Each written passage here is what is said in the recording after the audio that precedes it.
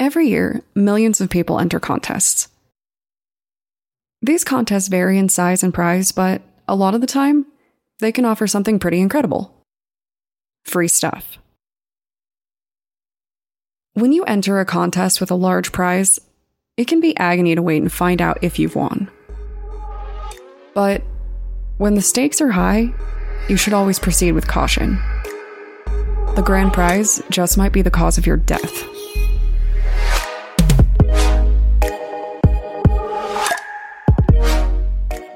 My name is Brienne, and I'm the host and creator of Among the Dirt and Trees, a show where we explore true crime cases that occur out in nature. In today's episode, we're going to discuss the 2004 disappearance of Annette Meisner, a woman who entered a contest and won a trip on a cruise that she never made it back from. If you've ever entered a contest, you know the thrill of it.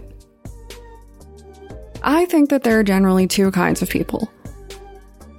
There are the people who enter a contest, rolling their eyes and believing that even if they do win, it's all a scam and they'll never see their prize. See also me, recently entering a contest for a custom Yeti cooler that I didn't win. Then, there are the people who enter contests with bright eyes and their heart completely open. These people see the possibility, the magic in the world that will surely deliver this wonderful prize to them. But no matter who you are, when you win a contest, you're probably going to be pretty excited about it.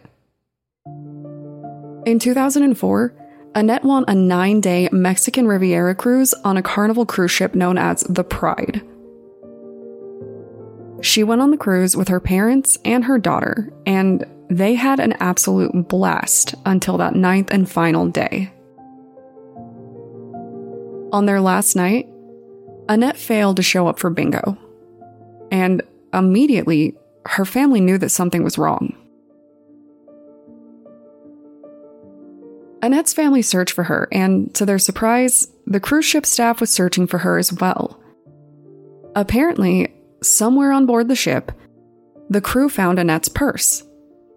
They were looking for her to give it back, and in doing so, they were ruining a crime scene.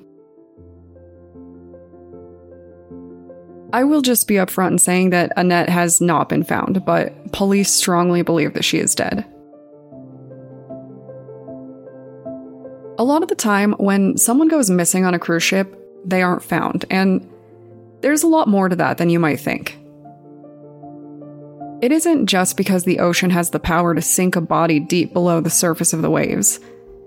It's because cruise ships have a horrifying way of taking the crimes aboard their ships and making them just disappear. But even if the cruise ship does everything right, you still might not receive the justice that you deserve. So, let's talk about that. If you were to disappear right now, how confident are you that you would be found? Do you trust investigators? Do you trust police? More importantly, do you know how many different parties get involved if you go missing on a cruise ship? In this case, the family has led us to believe that every single person involved in this investigation has just made it worse. In a pained breakdown on internationalcruisevictims.org, Annette's husband John explains the many suspicious circumstances surrounding his wife's disappearance. And he isn't the only one who believes that the authorities involved with this case dropped the ball. A person of interest does too. But before we can go into that, let's discuss what we know about this case.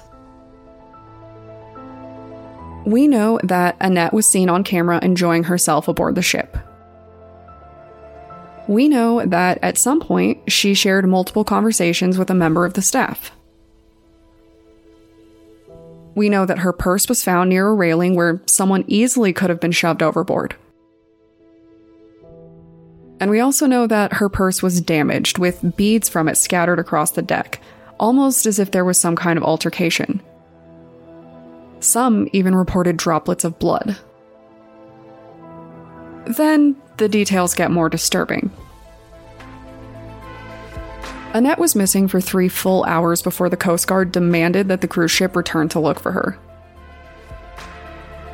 The cruise ship staff accused Annette of being drunk when their records show that she actually had very few drinks, and the evidence at the time shows that she was fully active in partaking in all kinds of activities that a drunk person would likely not be able to comfortably manage, like snorkeling. Annette's daughter also disclosed that a man on the ship had been repeatedly harassing Annette, which they reported to security and received no help with.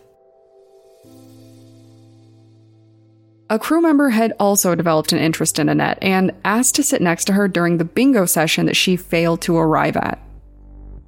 The crew member in question also never arrived.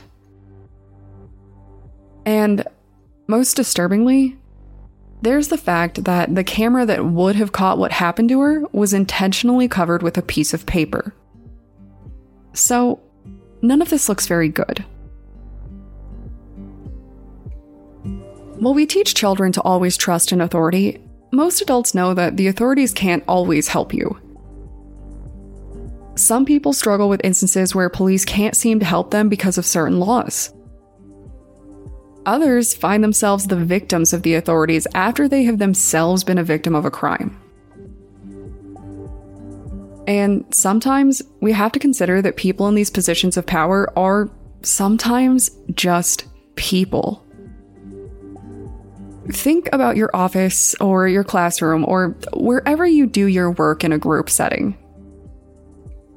How confident are you that every single one of your coworkers can perform as well as you? Are all of them great at what they do? I'm guessing not. Well, suffice it to say that it's likely that some people just aren't good at their jobs, and that can be a problem in this kind of case. Now, I'm not exactly an expert in international crime. I won't presume that I know enough to determine whether or not the FBI and other authority figures in this scenario did their jobs well. But I will say that a lot of people have a lot of complaints. Annette's family is upset because these groups seem to overlook key details and fail to question important parties. That makes a lot of sense, and I think that most of us would be upset if we felt this way. Especially if we felt that the authorities were trying to paint an image that a loved one killed themselves when it just didn't really make sense. But that was the initial push here. People do kill themselves, and it happens more often than most of us would care to acknowledge. It happens to people who are happy. It happens to people who have bright futures and have a lot to look forward to. In 2018 alone, there were almost 50,000 recorded suicides in the United States. But Annette was having a lovely time. She had a lot to look forward to and was actually about to put a lot of stress behind her. And then there was the matter of her bag. It just didn't feel right, and eventually the investigation shifted. They entertained the idea that someone hurt Annette, but to me, it felt like they were taking the wrong angle. Remember how that camera was covered up? Well, an argument was made that the camera was covered by lovers looking for some privacy, which, okay, whatever. But considering someone was likely murdered there, maybe we consider the fact that the person knew to cover up the camera before they attacked. Not to be that person, but it seems worth considering, especially if a crew member was interested in her. Or, considering her repeated reports to security about a strange man harassing her. But that part of the investigation was wiped away from the ship and handed off to the FBI. The FBI had their own theories regarding what happened to Annette, and the person that they involve is not happy. The FBI felt very strongly that they knew the individual responsible for Annette's disappearance. At least that's what this individual claimed online. And according to the unnamed individual, he was harassed for a full year by FBI investigators over this case. This person claims that he was targeted so aggressively that the FBI went so far as to accuse him of lying to his family, friends, and neighbors. And not just about the case. About everything. According to this man, who has remained unnamed online for his own privacy, the FBI turned the memories of his first cruise into a nightmare. They extensively accused him of Annette's disappearance, but they didn't stop there. They found disappearances that occurred during his other travels and actually suggested that they might be linked. In fact, they outright accused him of being a contract killer who was hired to kill Annette and other women. And then, they went to his wife and tried to get her to turn on him.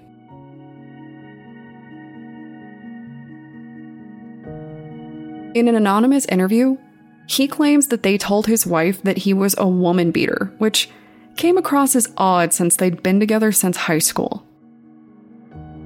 They claimed that he never graduated from high school or college, which was also odd because she was with him through it all and watched him walk across those stages. His diploma and degree were also present in their home. Basically, they tried to convince her that he was a murderous lunatic and that she was at risk. They told her to just tell them that he did it and they would handle the rest. So, all of this is a lot, right? And I really can't confirm this one. Well, you might not know what it feels like to be accused of being a hitman, and I don't either. But I do know someone that does.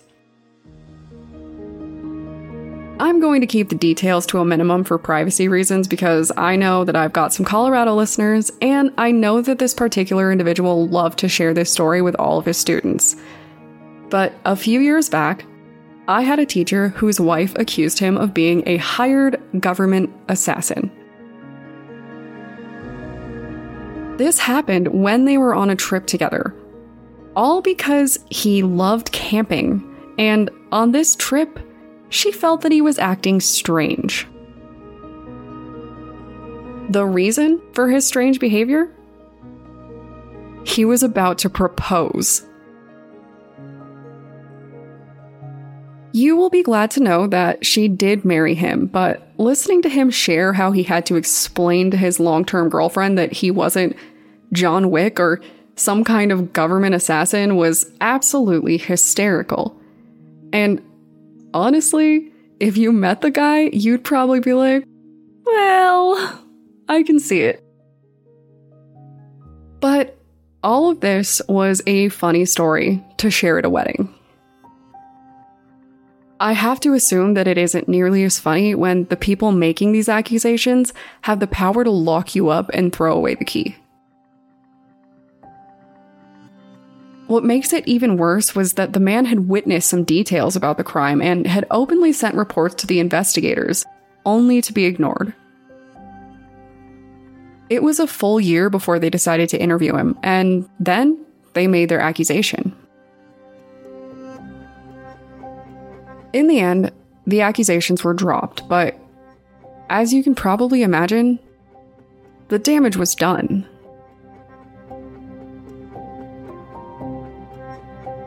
Annette's family never received closure for their loss, and I can't imagine how much that must weigh on them. I will link to John's note about Annette in the show notes so you can read the frustration in his own words. Unfortunately, any evidence surrounding the case has since been wiped away. A short while after her disappearance, Annette received another contest offer to win a cruise.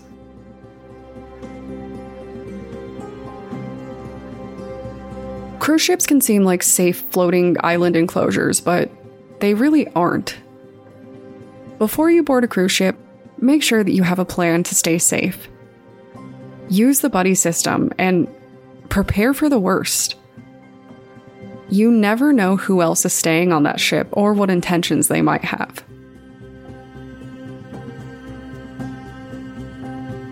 To hear more suspicious missing persons cases, be sure to check out my new show, which I am co-hosting with my producer John, called What Happened To. We'll be discussing bizarre missing persons cases and the details that surround them. It is launching this Thursday, and I think you guys are really going to like it.